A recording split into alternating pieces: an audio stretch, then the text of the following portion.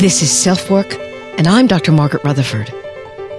At SelfWork, we'll discuss psychological and emotional issues common in today's world and what to do about them.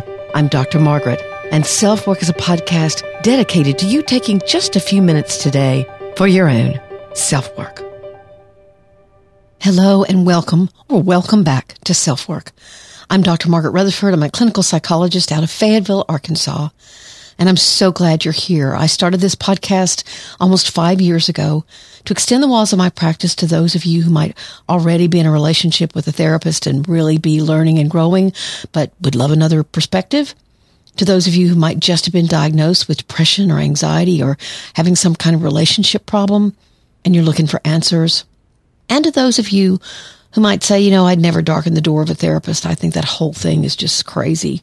Except you're unhappy enough to listen to SelfWork. So I hope your curiosity pays off. Welcome. Welcome to all of you. I'm recording this a bit early, but I've got some exciting things happening at Fireside Chat. If you want to know more about it, go to firesidechat.com/Margaret Rutherford. And you can ask to be a part of Fireside. It's another podcast platform, but one where we actually can interact. We can talk with one another. You can come on stage, so to speak, or you can send in emails to me. There'll be more information later, but again, go check it out at firesidechat.com/Margaret Rutherford and request access to Fireside. You do need an iPhone. Today, this episode is my response to a review that was left from me on SelfWork this week. They write, "Thank you for taking the time to make this podcast. I've tried therapy at least 5 times in the last 10 years for anxiety, depression, and grief. I could never stick with therapy. But since discovering your podcast and binging on the episodes that resonated, I feel much more confident about taking on therapy and more modern treatments and much more informed. Frankly, I got a huge smile on my face when I read this, so thank you so much for letting me know how SelfWork has made a tangible difference in your life. So I decided to focus on why people quit therapy, or at least the reasons they give. And believe me, sometimes it's not about you. It's definitely about the therapist. We'll talk about that. And then tied in with that, what are the roles therapists can play? It's my opinion that if you know these roles, you'll walk into the relationship realizing all that it could be and make sure you and your therapist are headed in the direction that you understand and believe could be helpful. I don't mean like an acting role. It'll be clear to you, I think, when we talk about it. Probably a better word for it is the structure of therapy. And there are many different structures. The listener email today is very short and has to do with getting over hard feelings. Interesting, we talked about self-forgiveness last week. I appreciated this question in its simplicity. Hard feelings are something that can stick around for a long time and cause the feeler of them much more harm than whoever those feelings are toward or whatever they're about. So I can't wait to dig into this one. So today in this episode, sponsored by Athletic Greens, we'll talk about why you might quit therapy or want to quit or consider quitting and what would be helpful to consider if you find yourself wanting to do that.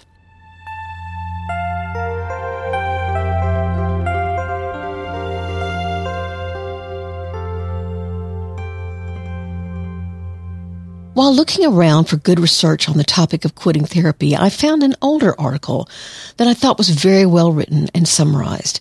It's from the website goodtherapy.org and was written by Kate Griffith. So I'll take the 5 reasons she gave about why people say they quit therapy. I'm going to give it my own spin and borrow her organization. So thank you, Ms. Griffith. I had to stop and count the number of therapists I've actually gone to in my lifetime for mostly what has been my anxiety disorder and actually pretty severe marital problems. I saw 9 altogether over 25 years, about half doing couples work. The other 4 or 5 were individual therapists, with one being really bad. The relationship therapist I never blamed for not doing a good job. Partnerships themselves were severely flawed from the very beginning, and I'm frankly amazed that any progress was made. But I learned from all of it as I began to track my own irrationalities, mistakes, and vulnerabilities, and gradually began addressing them as an individual. So did I quit any? Yes, the bad one. I'm sorry to say I didn't do it assertively. Unfortunately, I kind of just sneaked out. I wish now that I'd been able to, but I used my internship ending as an excuse. It would have been good for me to tell him that he'd crossed a couple of boundaries that weren't necessarily damaging to me because I could see him doing it, but made therapy more about him than me. Instead, I used one of the excuses below and wish I'd taken the opportunity. So, what's the first reason why people quit therapy? As Miss Griffith puts it, my therapist ticked me off.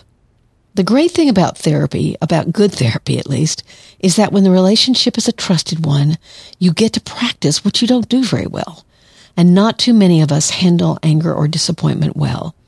And when perhaps we've tried to be more assertive, our family members will either escalate or sulk or cry. They'll have all kinds of unhealthy responses. So you learn to not say anything if you're mad. Therapists can unintentionally say something or do something to anger their client. I know I have. Whether it's getting the time of the session wrong or they offer some reason or interpretation to you that makes you feel as if they just don't get it. Perhaps you tell them you think your depression is worsening, for example. And instead of inquiring about that, they say, well, I'm not sure I see what you see. I just think we're talking about hard things. And then they move on. That's terribly discounting and should make you angry. Now, maybe they're right, maybe they're not, but they've completely missed the opportunity to find out more about your concern. I appreciate it when someone comes into a session and says, I couldn't get the word you used last time out of my mind and I didn't like it. It gives me a chance to apologize. We go over what was said and then work on a better understanding. It can be a little tense, but it builds trust. The huge thing for you is the experience of speaking up and being heard and then not being shamed for anger or assertiveness. That experience in and of itself can be very rewarding. A lot of the anger I hear about previous therapists is from true boundary or focusing violations, like not focusing on you during therapy, taking phone calls in your session, being late, not remembering details of your history. And sadly, I've actually had 2 cases where there was prior sexual abuse.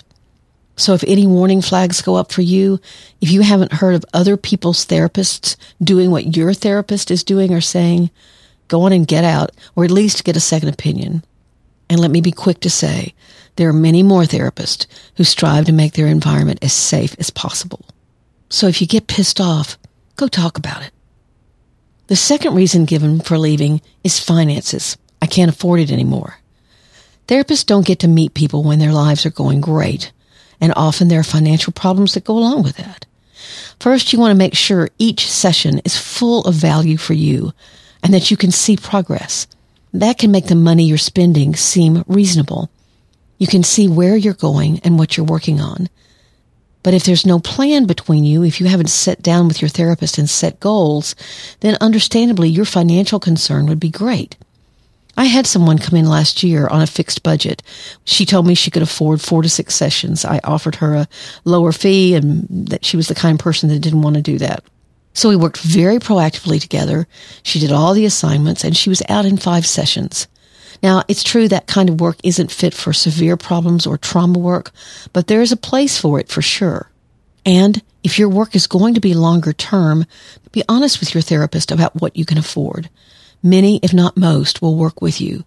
Their goal is to help you heal. Yes, being a therapist is how they pay their bills. But as long as you have an agreement and you stick with payments, then the air is cleared and again, trust is built. So as far as finances are concerned, set goals and make sure you're working proactively so you feel like your money is very well spent.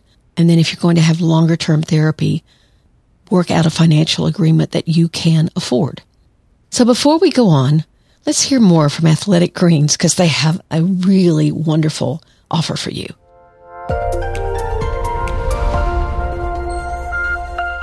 Athletic Greens came on board SelfWork now a few months ago with an offer for SelfWork listeners to try their product.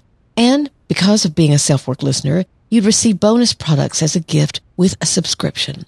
I don't really know how many of you have tried it, but quite a few I can tell. And I'd love to hear from you about how you're feeling. Please email me at askdrmargaret@drmargaretrutherford.com because I'd love to share your experience here on SelfWork. So some of you are saying, what is Athletic Greens? It's a life-changing nutritional habit. Their daily all-in-one superfood power is your nutritional essential. It's by far the easiest and most delicious nutritional habit that you can add to your daily routine today and empower yourself toward better habits. And it's a lot more pleasant than eating celery, I promise you. I've never liked powdered things, but this one isn't too sweet, but also not too grainy, and I look forward to it in the morning. You're actually just getting optimal nutrition on a daily basis, and you don't have to take multiple supplements, just one thing. I take a scoop a day and know that I'm getting 75 vitamins, minerals, whole food source ingredients, including a multivitamin, multi-mineral, probiotic, green superfood, and more. In fact, I just had my annual OBGYN appointment, and his last words to me were, make sure you're getting enough D3, and the supplement you receive as the SelfWork bonus with the subscription contains both D3 and K2. So I smiled and said, well, I got that. I hope you'll try it. Both my husband and I love it and have kept it up now for several months because it's making a difference. So here's the link, athleticgreens.com/selfwork. That's, of course, https://athleticgreens.com/selfwork. And I'll have that link for you in the show notes.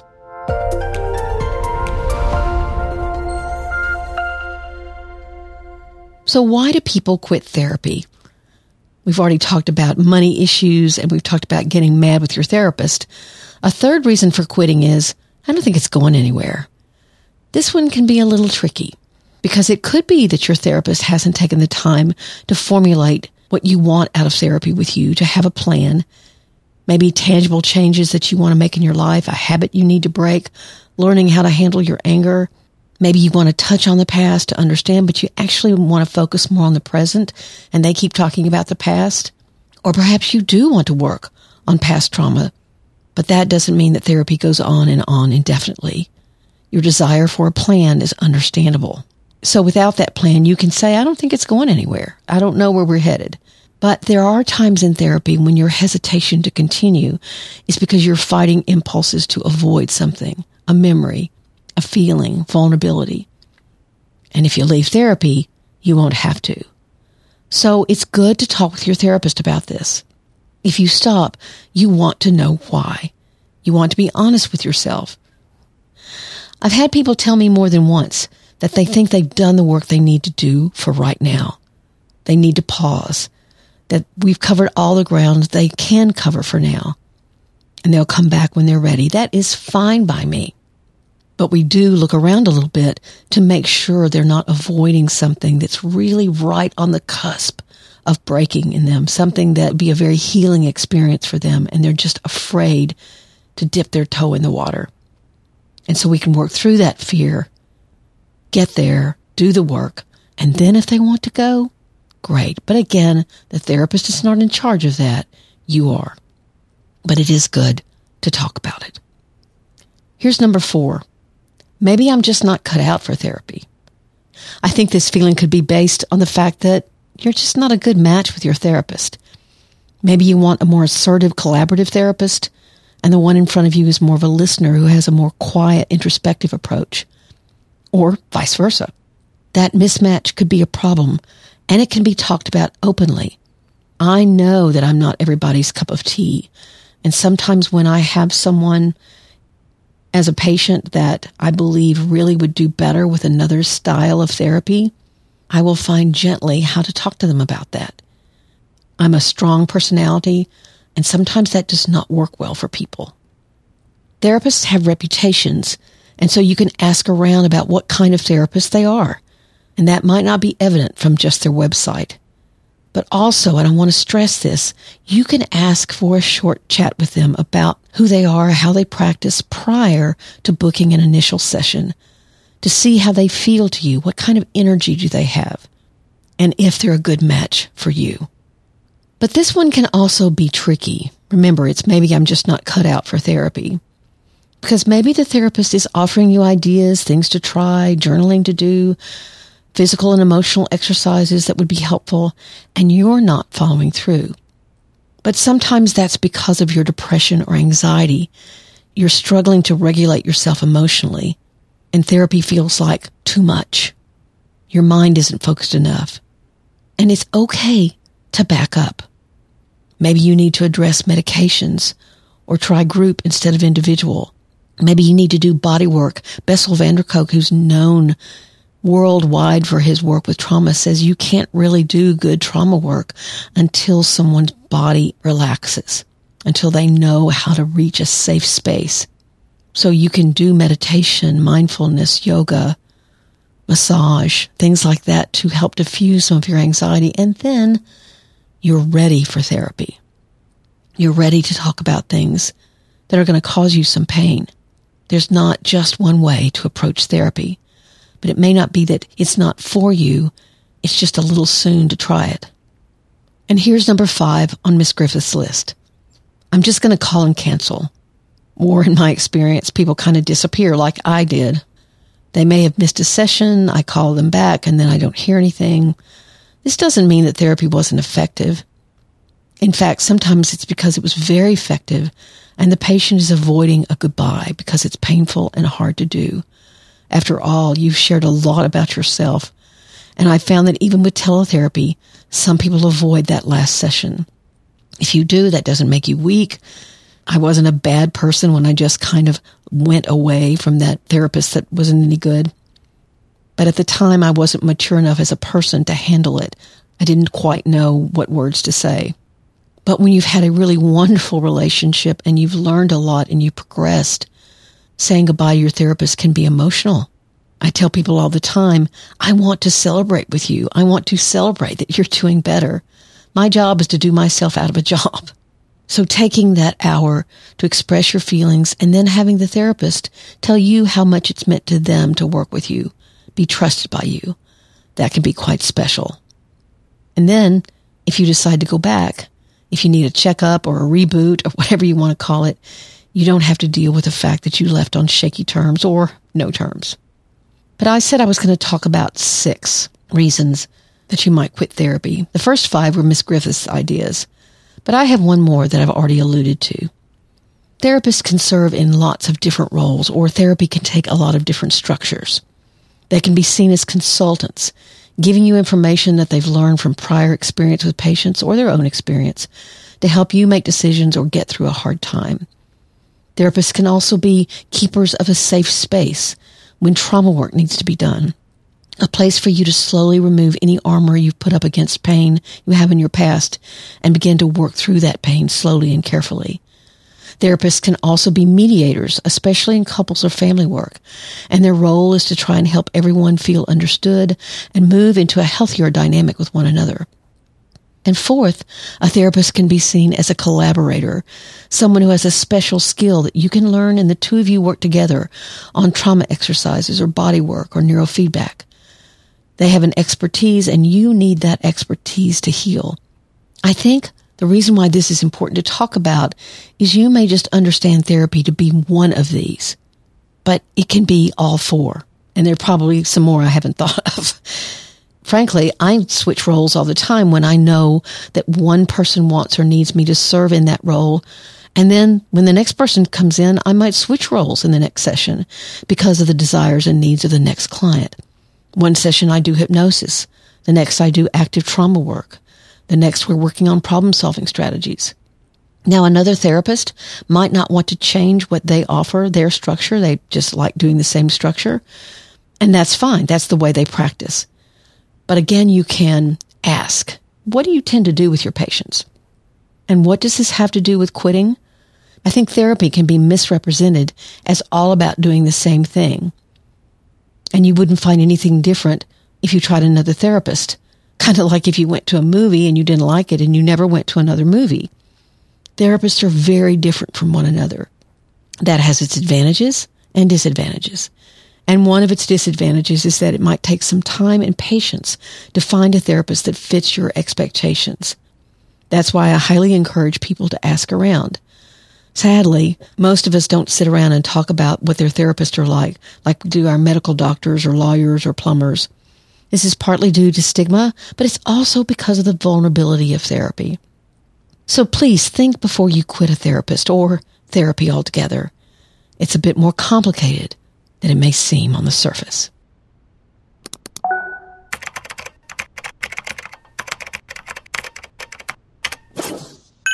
The listener voicemail today may be short, but there is a lot of feeling behind what she said. How to deal with hard feelings. Hard feelings. I'm not sure when the last time I heard that phrase was, but it's really so apt, isn't it? Feelings that are brittle, unyielding, have solidified into something that feels it won't give. They're hard, probably have been around for a while. So how do you begin to loosen them, to move them around? First, you have to know why you choose to do that, and ask yourself a lot of questions. Would you choose to try to loosen them because it's causing you pain? Someone you love pain? And then it's good to recognize why they hardened in the first place. Was that something you allowed, something you wanted, something you forced yourself to do? Did you follow someone else's lead to make that happen? Is that your habit to hold grudges, to allow resentment to help you avoid vulnerability or risk? What do you see now that you didn't see or understand then? What's the cost to you of the hard feelings you're keeping? After you've asked yourself questions like these, I'd ask you to write down how you want to feel about things. What do you want to replace those feelings with? Often I suggest to people that if their habit is to hold anger or resentment or hard feelings, that habit protects them, shields them from feeling more vulnerable feelings like sadness or hurt or even fear. And then what do you do if the other party involved still holds on to theirs? What risk are you taking? And again, why are you taking it? Usually you'll get a vulnerable answer. Because I would rather feel X, Y, or Z. Or I recognize my hard feelings are causing my children problems. Or whatever. You have to know your motivation. And then that motivation has to become greater than your desire to hold on to those hard feelings. So if you know why you want to let go of the hard feelings or loosen them some, and what you want to replace the hard feelings with, then you can begin to connect, to try to loosen them and move into the feelings you want to feel, the ones that you've kept at bay, all the while taking responsibility for your role in allowing those feelings to harden. Now, if the hard feelings are a result of abuse or neglect, then we're talking a different story here. But when I think of hard feelings, or just the term hard feelings, I don't think of justifiable feelings. I think of feelings that hardened out of avoidance, habit, or convenience. But again, if that's not the case, and your hard feelings are due to trauma, then you may need a therapist's guidance on working through that pain. Good luck to you. Again, my observation has been that hard feelings hurt the person that feels them far worse than the person who they might be about. So to me, developing a different feeling set is putting yourself first and freeing yourself up from resentment or even hate that can paralyze you.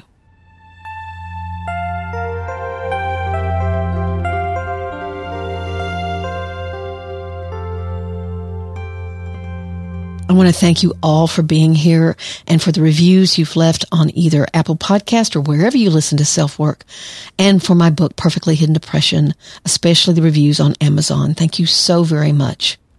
I told you last week that when I was healing from COVID, that I got very clear about what I believe my soul work to be in the last quarter of my life, that I'm passionate about getting this message out, that a perfect-looking life can act as concrete camouflage for what can be true despair and loneliness and even suicidal ideation.